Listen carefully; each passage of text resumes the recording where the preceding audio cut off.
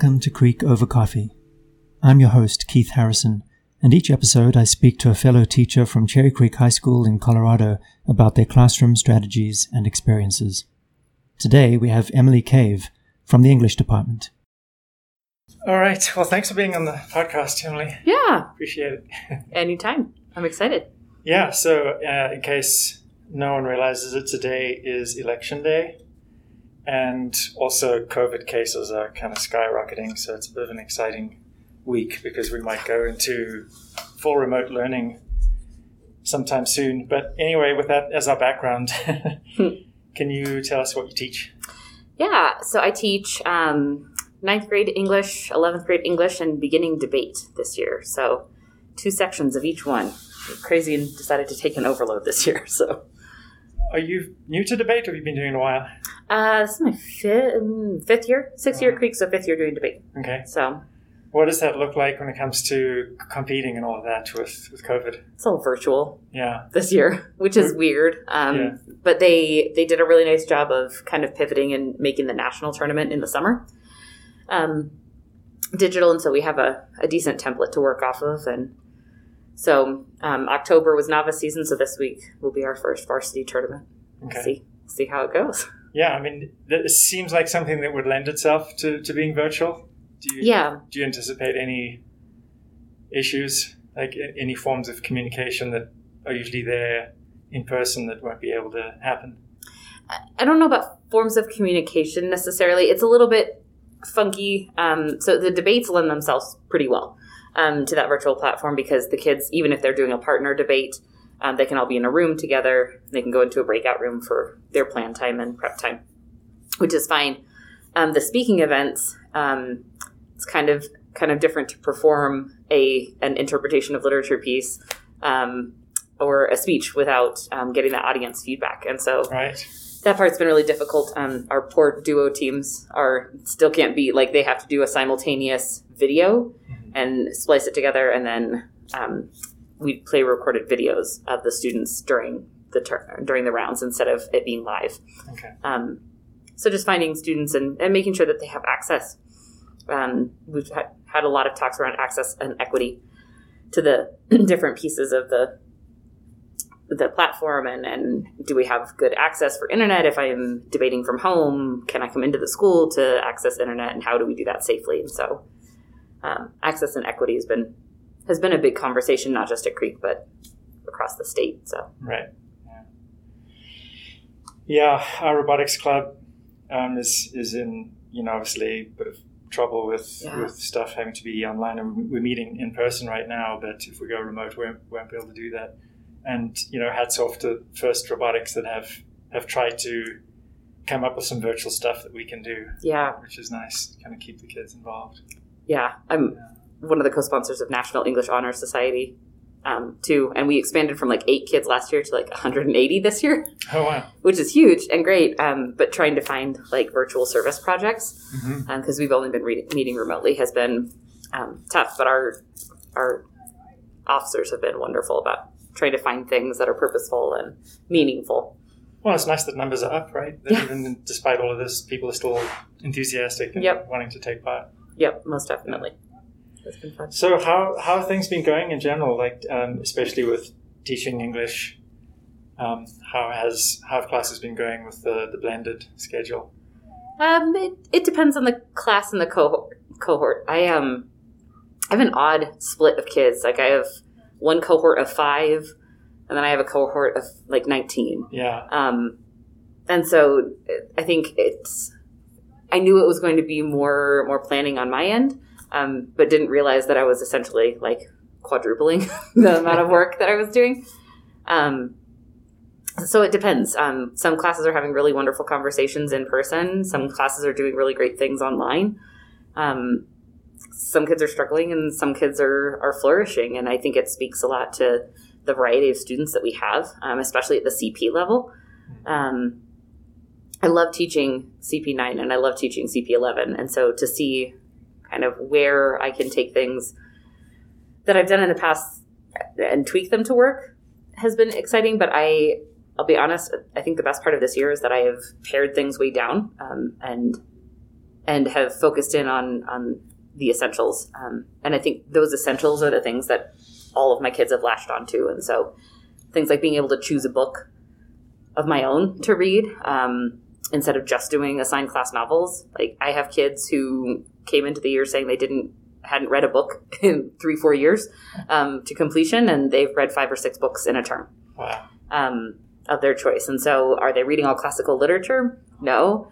But we're still doing that and looking at those classical pieces. And so it's been nice to see them kind of find their own way in the reading world. So. Fantastic. Yeah.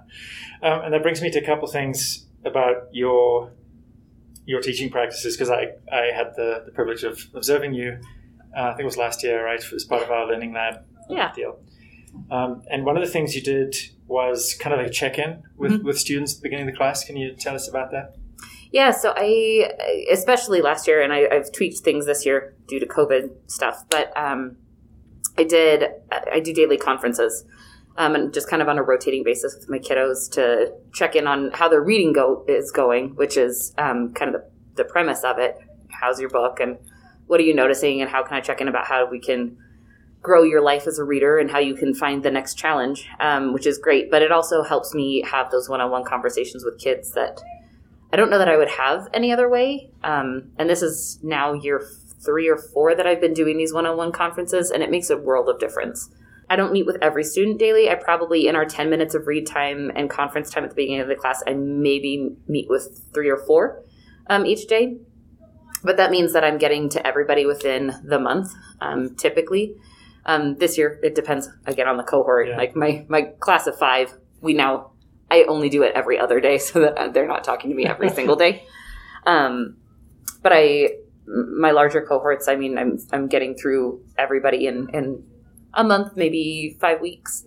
And the thing you mentioned there as well is that while you're meeting with a particular student, the rest of the students are reading, right? So you actually have built-in time to read in class. Yep, 10 minutes at the beginning of class every day. I call it our sacred time. And it's just a chance for students, not just to read, because of course that's, right, we're teaching English and that's like the game plan, but it's a chance for kids to kind of, I think, disengage from the rest of what's going on in their life and escape into something that is totally different. So I usually prompt them to escape into the world of their book for 10 minutes because I think they need that escape. And as much as we like to think that we get that from TV and movies, it doesn't have that same calming effect. And so it's really neat. This year I've noticed kids engaging more with that time in actual reading and less kids doing what we call fake reading, like staring off into nowhere and like just turning their page when I look over at them. Because I think they need that escape. Like they want to read about something else that's not something that they're personally dealing with. Yeah, I'm sure it helps to have the structure as well. Because I know personally, I find it hard to just have the discipline to put down the phone and step away from the TV and actually just take the book out and read. Yep, 100%. Yeah. And to have a paper book too. I love my Kindle, but there's something about having a paper book in your hand.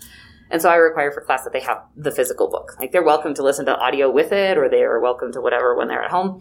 But for those couple of days when we're in class, like you got to have the physical thing.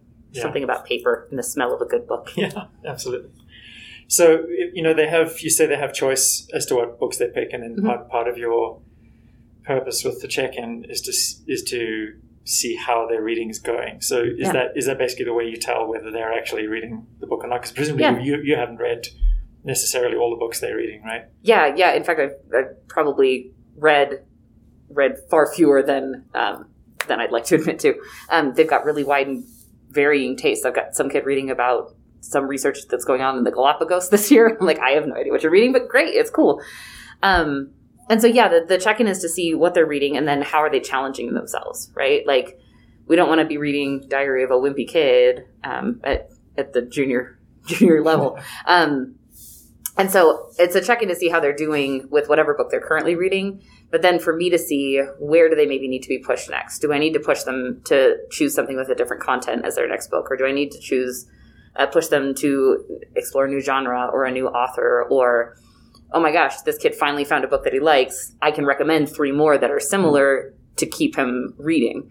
And And so, yes, it's a check-in to see how much they're reading and how if they're doing it. But it's as much a check-in for how do we move forward as it is to check in and see how they're doing in the moment. Right. And is your focus primarily on fiction, or do you basically completely open it up? So if they want to read a book about physics, then they can. Yeah. No, they can. I just tell them it has to be something that they're interested in, and it has to challenge them. And I kind of break it down. Does it challenge you in your reading level? Does it challenge you in the content? Does it challenge you in branching out in genres or authors? So how is it challenging you? And they reflect on that in our daily writing stuff too. So how am I challenging myself? So every couple of weeks, that's one of their writing prompts is how am I challenging my reading today? So I have kids, the kid who's reading about some research that's going on in the Galapagos. I have no clue where he got this book, but he's like super into it. Last year I had a kid who wanted to read a bunch of different books about different car mechanics. He was doing the mechanics program over at CCIC. And so like supplemental things to what he was doing in class, he was reading about all these different mechanical techniques and whatnot.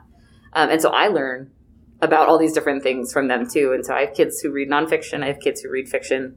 I have kids who are reading graphic novels.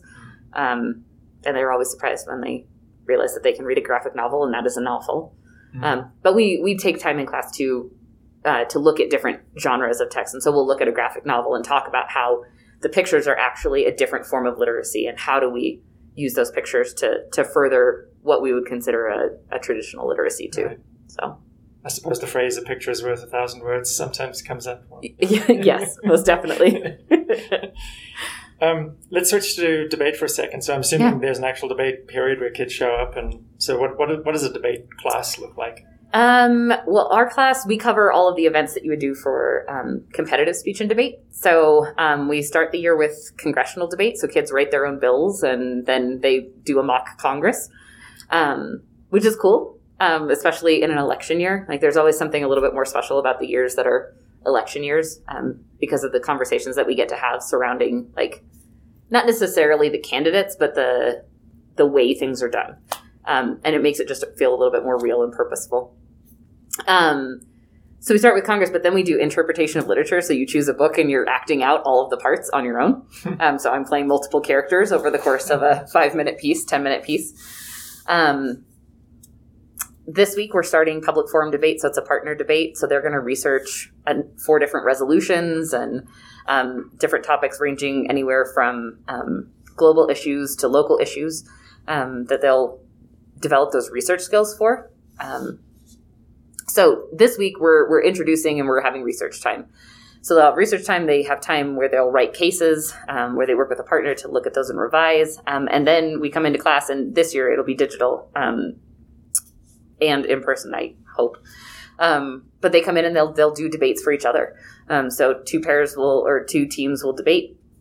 Another team will be the judge and give them feedback on the round and decide who wins. And we have what we call the debate-o-rama.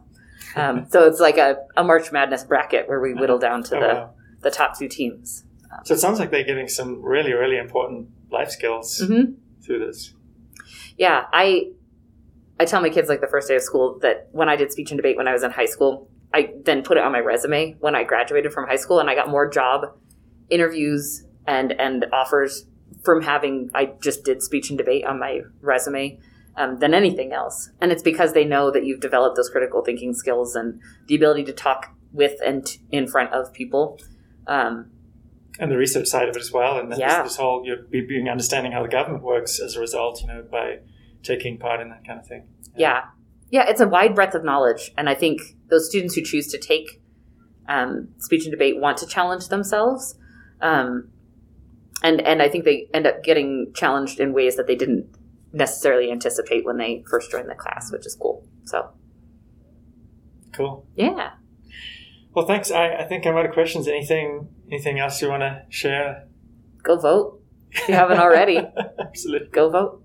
Other than that, I hope we're staying in person a little longer, but yeah, we'll do what we can, right? Indeed, yeah, and hopefully, if we go remote, it'll just be for a couple of weeks, but fingers crossed. We'll see. All right, thanks, Emily. Yeah, for sure. It was fun.